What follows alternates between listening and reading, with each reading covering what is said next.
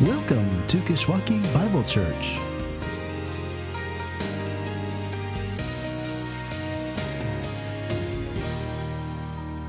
Welcome to Kishwaukee Bible Church.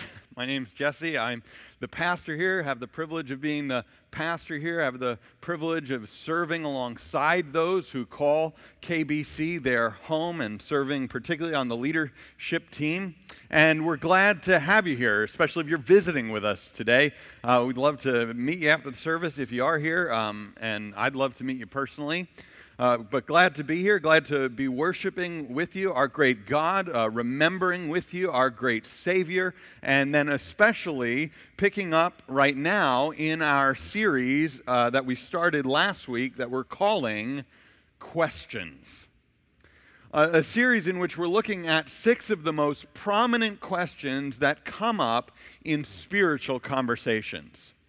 A series we began last week as we considered the question, is there a God?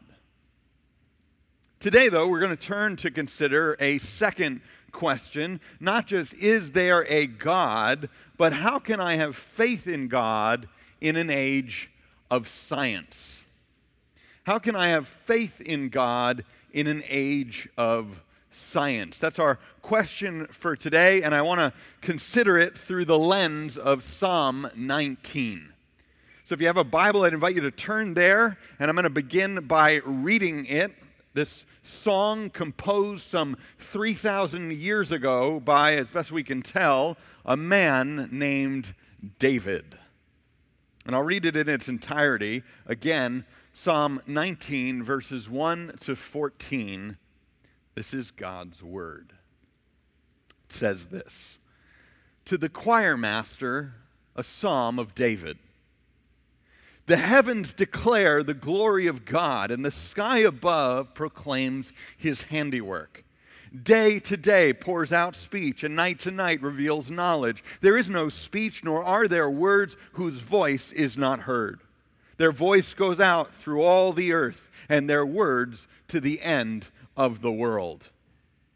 In them, their voice goes out through all the earth, and their words to the end of the world. In them, he has set a tent for the sun, which comes out like a bridegroom leaving its chamber, and like a strong man runs its course with joy. Its rising is from the end of the heavens, and its circuit to the ends of them, and there is nothing hidden from its heat.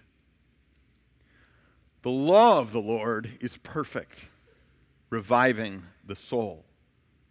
The testimony of the Lord is sure, making wise the simple. The precepts of the Lord are right, rejoicing the heart. The commandment of the Lord is pure, enlightening the eyes. The fear of the Lord is clean, enduring forever. The rules of the Lord are true and righteous altogether. More to be desired are they than gold, even much fine gold, sweeter also than honey, and drippings from the honeycomb. Moreover, by them is your servant warned. In keeping them there is great reward. Who can discern his errors? Declare me innocent from hidden faults. Keep back your servant also from presumptuous sins. Let them not have dominion over me. Then I shall be blameless and innocent of great transgression.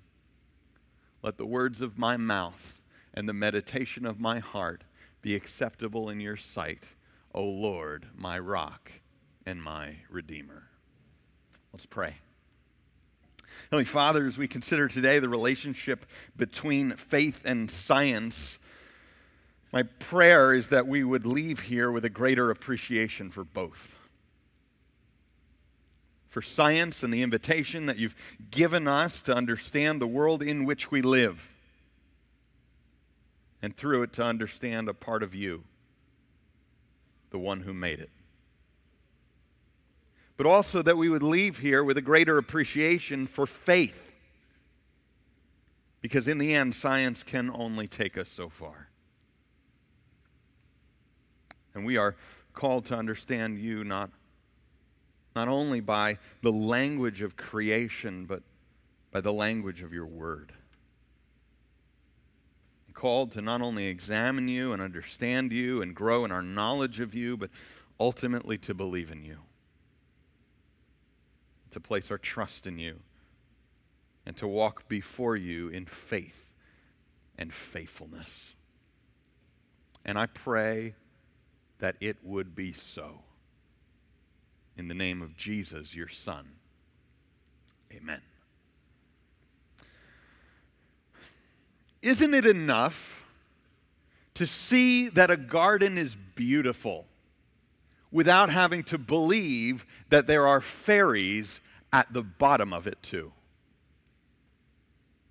Isn't it enough to see that a garden is beautiful without having to believe that there are fairies at the bottom of it too? This is the quote with which Richard Dawkins, the eminent Oxford biologist and leader of the New Atheist movement, opens his book, The God Delusion. A quote he takes from a famous sci-fi novel from one of his good friends, Douglas Adams, his novel, The Hitchhiker's Guide to the Galaxy. Isn't it enough to see that a garden is beautiful without having to believe that there are fairies at the bottom of it too? Yet Dawkins sets out in his book to not only write off garden fairies, but to write off the gardener. To drive what he considers the last scientific nail into the coffin of God. And he takes as his starting point naturalistic evolution, the theoretical process by which life developed from its simplest form into the biological diversity we see today. A process driven along, in Dawkins' understanding, by natural selection, where the fittest survive and the survivors grow fit. Such that from the single-celled organisms with which life began to the incredible complexity represented in our own race, Dawkins declares that we no longer need God to explain the origin of species. And more broadly, that science continues to close the gaps and leaves no room for the God that was once needed to fill them. So Dawkins can say elsewhere that faith is now the great cop-out, the great excuse to evade the need to think and evaluate evidence. That faith is the belief in spite of, even perhaps because of, the lack of evidence. The problem is, Dawkins has apparently failed to grapple with the very evidence he draws attention to. Take, for instance, his belief, and I use that word intentionally here, his belief that the biological complexity and biological diversity we see today is in fact a byproduct of chance and natural selection, operating over the supposed 13.8 billion year history of our universe. What's often been called the monkey theorem, because it is like expecting a group of cosmic monkeys representing those blind forces of, again, chance and natural selection. It's like expecting a group of monkeys to bang away at a keyboard and come up with a Shakespearean sonnet. The monkey theorem. Now, I know for some of you actually say, isn't that the polemic against evolutionary biology? Isn't that the polemic against naturalistic evolution? No, actually, Dawkins takes quite a bit of solace in the monkey theorem, because at least there's a chance. At least there's a chance. There's a possibility that over this many years of our universe's history, that just chance and natural selection, like a group of monkeys, possibly could come up with a Shakespearean sonnet at the end of it. Leaves open just enough opportunity for nature to do its job. Well, the Israeli physicist Gerald Schroeder has addressed this notion, the monkey theorem, in a debate in 2004 at New York University, a debate actually that was set up to be against, at the time, the one who was named the world's most notorious atheist, a guy by the name of Anthony Flew, a guy who, at the end of Schroeder's argument, said, I think you're right. I think you're right. The monkey theorem just doesn't work. Well, Schroeder argued against this, that this notion that given enough time, a group of cosmic monkeys banging away on a keyboard could eventually come up with the Shakespearean sonnet that represents our genetic code. And Schroeder starts by referring in that debate to an actual experiment that was conducted in Great Britain. Was conducted to this end, where a computer was in fact placed in a cage with 6 monkeys for the span of a month. Span of a month at the end of which they had typed 50 pages of material. Those 50 pages, however, didn't contain at that point, at the end of that month, a single word. Even though the shortest word in the English language is 1 letter long. A single A or an I with 2 spaces on either side. But getting that single word out of a 30-character keyboard, a 1 in 27,000 chance, 2 spaces and a letter in between, is incomparably easier, Schroeder argued, compared to getting a 14-line Shakespearean sonnet, for which there are not enough particles, protons, electrons, neutrons in the observable universe, 10 with 80 zeros after it. There are not enough particles in the observable universe to write down all the trials that would be needed to come up by chance with that sonnet. You'd still be off by a factor of 10 to the 600th power. 10 with 600 zeros following it. And Schroeder says, forget the monkeys. He says, if you filled the universe with microchips, 1 gram each in weight, each able like a cosmic slot machine to produce 1 million sonnet-length trials a second, and ran each continuously for that 13.8 billion year history, we'd still be waiting to hit the jackpot to that Shakespearean sonnet today.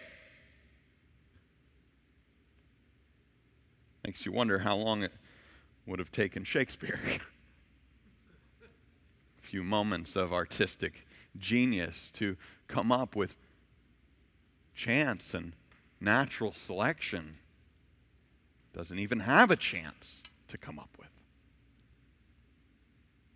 And yet, even the illustration doesn't begin to grapple with the astronomically more improbable feat of chance and necessity coming up with life's genetic code. An extremely complicated, tremendously more complicated code than a Shakespearean sonnet.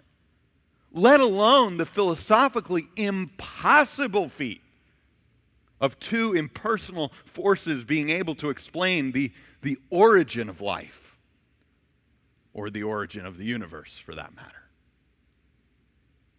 After all, at least with the illustration, you start with a group of monkeys and a keyboard.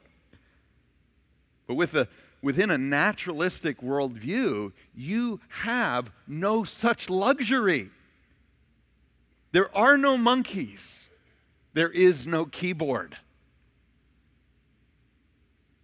No, faith is not, as Dawkins assumes, belief in spite of the evidence or belief because of the lack of evidence, unless you're Dawkins himself.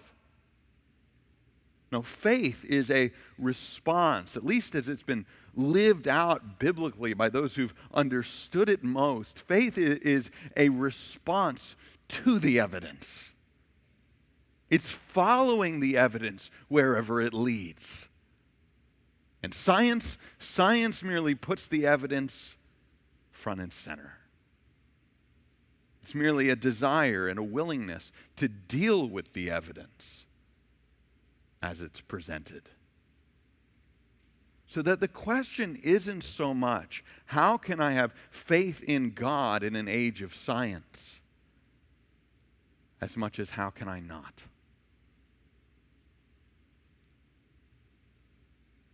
So that if we're being intellectually honest, you have to eventually ask yourself, like Francis Collins asked, the director of the Human Genome Project, probably the greatest scientific endeavor of our time. You have to ask like Francis Collins asked. You have to ask like he did early on in his career, do I consider myself a scientist? Does a scientist draw conclusions without considering the data? And yet, he says, reflecting on the atheistic worldview he inherited from his parents, he says, there I found myself with a combination of willful blindness and something that could only be described as arrogance, having avoided any serious consideration that God might be a real possibility. Because the more we come to understand the world in which we live, the more it seems to suggest that it was made by an infinitely powerful, strikingly intelligent, altogether personal being. And the gaps that are closing, the gaps that science is closing, is not doing away with the God of the gaps that some have assumed only fit there. In fact, at least as I read what's going on in both the philosophical and scientific fields of both America and in the UK and now spreading into mainline Europe, at least as I read it, it's not getting rid of the God who filled those gaps. It's getting rid of the gaps that are the only place left for atheists to hide. That's why Francis Collins, looking at the human genome, a code, again, 3 billion letters long. Or why others, looking at the laws that govern our universe, speak so freely of discovering the language of God. Because again, faith is not a forced belief. It shouldn't be a forced belief in the absence of evidence or against the evidence. It's being forced into belief as a result of the presence of evidence. And here I want to jump into this psalm because the fact that we believe in a God who wrote the genetic code and wrote the laws that govern our world, as well as His Word preserved for us in the pages of the Bible and incarnated in the person of His Son, suggests that with David, as we engage this question and engage those asking the question, that with David we ought to first promote science and second, uphold faith. This is what I want to just look at briefly. How do we engage the question and engage the one asking the question? That as we do, we ought to be those who believe in a God who wrote the genetic code and wrote the laws that govern our universe and also wrote the Bible in which we are so dependent and wrote into His Son, His incarnate Word, right?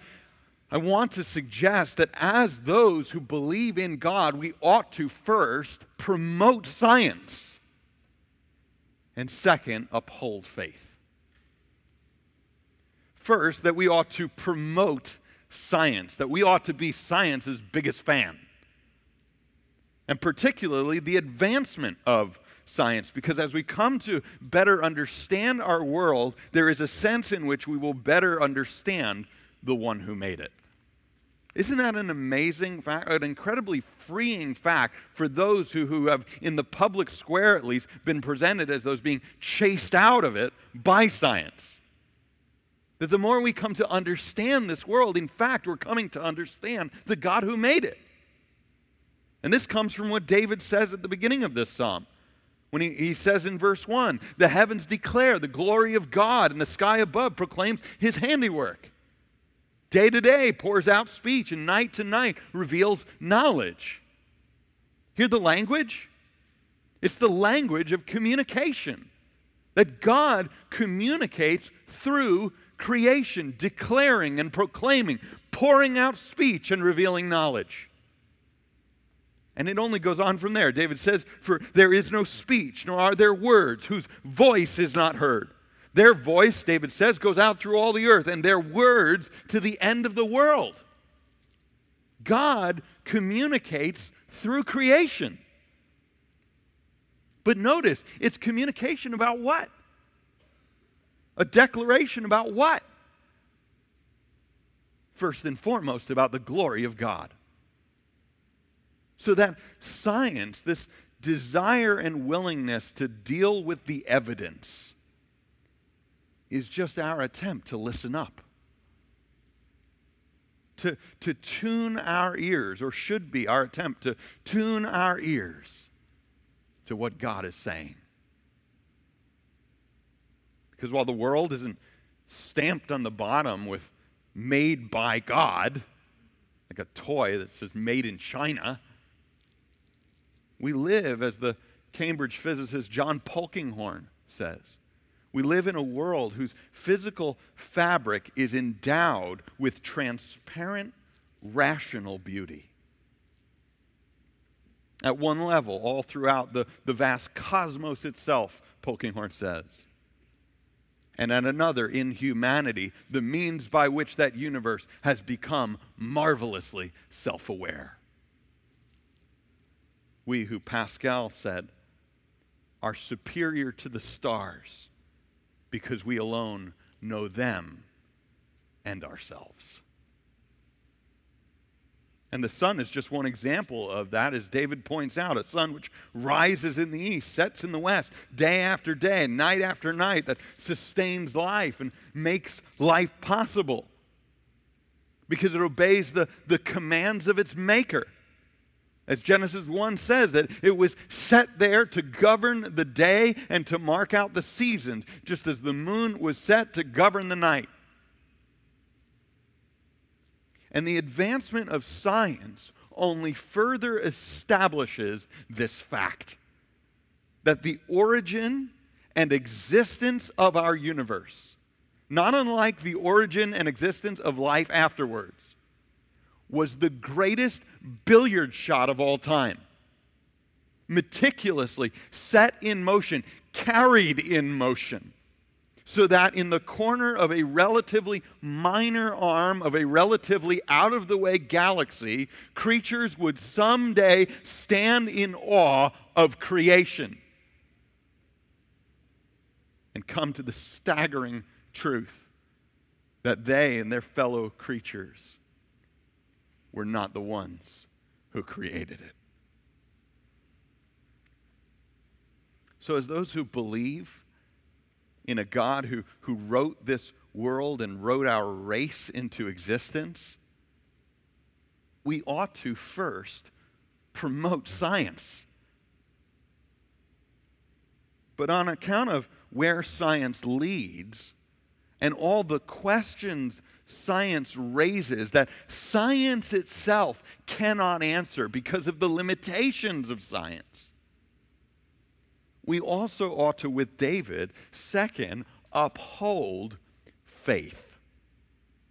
A faith, like we've said, that responds to science, but also a faith that responds to the one to whom science points. A faith that follows the evidence where it leads, but then also seeks to respond to the one the evidence leads to. It's like when Catherine and I were dating and used to write letters to one another. How absurd it would have been to pore over the letters only to neglect the person once we got together. It's like having a treasure map that you so cherish, but then fail to cherish the treasure when you find it. And this is really what the second half of Psalm 19 is all about. When David shifts his attention from the laws by which God governs nature to the laws by which God governs his people. That those made in God's image would not only find life under the laws of nature, but by faith find true life under the moral laws of his word. And there's a sense in which these take precedence for David, not because they in any way abolish the laws of nature, but because the moral laws of God's word, how we act, how we're to live before him, even in our fallenness, even in our sinfulness, by grace through faith, as it always has been since we first fell. There's a sense in which these moral laws take precedence because the moral laws of God's word, in some sense, fulfill the laws of this world, the laws of nature. You see, the laws of nature make life possible, right? They make life possible. But now David says in verse 7, it's the law of the Lord that is perfect, reviving the soul, the testimony of the Lord that is sure, making wise the simple, the precepts of the Lord that are right, the commandment of the Lord that is pure, the fear of the Lord that is clean, he says, and the rules of the Lord that are true. So he says, more to be desired are they than gold, much, even much, fine gold, sweeter also than honey, and drippings from the honeycomb. Moreover, by them is your servant warned, and in keeping them there is great reward. And the point is, if you want to live, you must live under the laws by which God governs nature. You can't escape that. You go jump out a window, see if it works. You must live by the law of gravity. You must live by the law of thermodynamics. But if you want more than life and want to know what life is all about, you must live under the laws by which God governs his people. The laws of grace and faith. And ultimately, the law of Christ. You must finally face the fact that Francis Collins faced when he was wrenched from that atheistic worldview with which he started. That living in a world, all the evidence that it was created by someone else, you are ultimately answerable to someone other than yourself.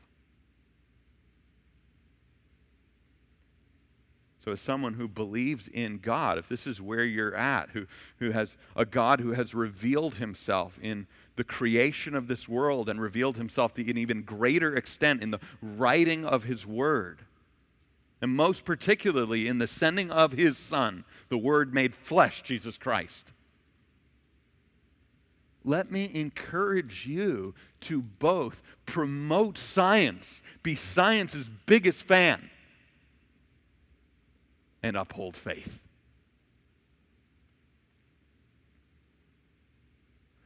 But let me just ask quickly, because this is a question we come up against often in our scientific age. What do you do when science and faith seem to disagree? Right? When the evidence seems to say certain things about our world and about the one who made it.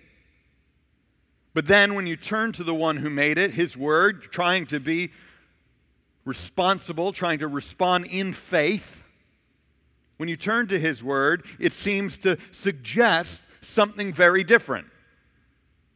And I am going to avoid the particulars here. If you want to talk, we can talk offline. But what do you do when the two disagree? And here, let me just suggest that while promoting science and upholding faith, you can assume in those moments when the two seem to disagree that you are having what my dad would call a personnel issue. Dad used to call it a personnel issue. Dad, I can't find my shoes. Sounds like a personnel issue. Dad, I'm having trouble at school. Sounds like a personnel issue. Dad, my girlfriend broke up with me. Sounds like a personnel issue. Because as we're trying to make sense of what God wrote into the fabric of this world and wrote into the fabric of His Word, I can assure you that the author isn't the problem. The author isn't the problem. It's a personnel issue, and it's on our side of the equation. Not unlike when Galileo took up the cause for the Copernican revolution and became the leading spokesman of a heliocentric model of the universe, that we revolve around the sun, not the other way around. But ran up against all sorts of opposition, not the least of which came from the Roman Catholic Church. A church that found support for its geocentric preferences, as you might expect, in the Bible. Turns out, though, that the church had a personnel issue, was defending a geocentric model of the universe, not so much because that was endorsed in Scripture, but because it aligned with the geocentric philosophy of their patron saint, Aristotle. And similar today, the discrepancies between faith and science are rarely issues with the evidence. And just say that again. The issues today, the discrepancies between faith and science, are rarely issues when you dig in, are rarely issues with the evidence. Unless for some reason it's been tampered with. But rather, more often, the discrepancies are almost always issues with the interpretation. Which almost always means it's an issue with the interpreters. So when you find discrepancies between faith and science, let me encourage you, don't put one above the other. There is a sense, redemptively, in which the Bible takes priority. It tells a story that the scientific evidence of our world doesn't tell. But there is a sense in which the scientific evidence of the world, written there by that same God, takes precedence in other ways. So don't pit the one against the other. When you find discrepancies between faith and science, between dealing with the evidence and following it to the one to whom it leads, you can likewise assume it's a personnel issue. Maybe not your personnel issue, but it's somebody's personnel issue. It's a personnel issue somewhere on our side of the equation. And whether because we've misinterpreted Scripture, which we are liable to do, or misinterpreted the evidence of scientific study, which we often do, we can continue to promote science and uphold faith while we walk humbly with our God. While we walk humbly with our God. Which is actually where David ends up in this psalm, isn't it?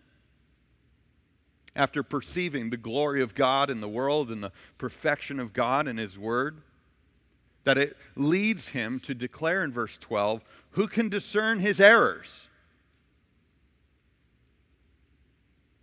Declare me innocent from hidden faults.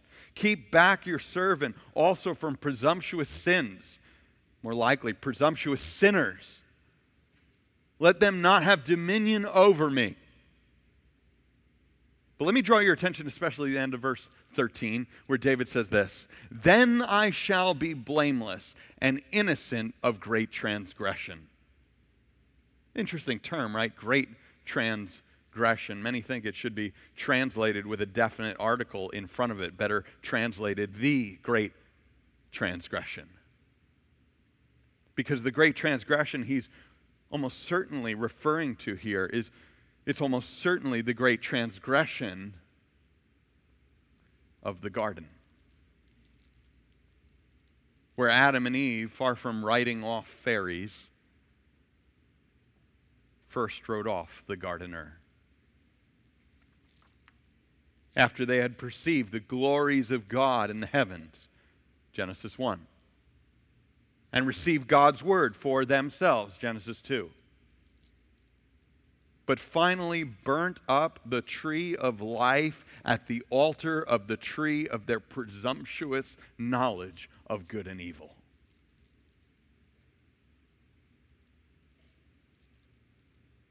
A history David seems very much to be reflecting on and very much praying that he would be kept from. And I pray likewise that it would be so with us.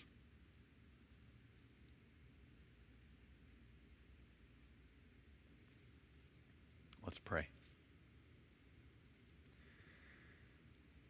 Heavenly Father,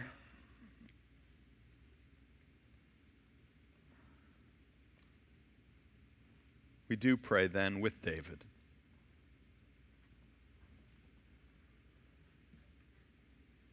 That being enamored with the glories of the heavens, glories that belong to you, and entranced with the perfections of your word, perfections that belong to you. We pray with David that the words of our mouths and the meditations of our hearts, stoked by a science that leads to a humble faith and faithfulness before you, that they would be acceptable in your sight. O Lord, our rock and our Redeemer, in the name of Jesus we pray. Amen.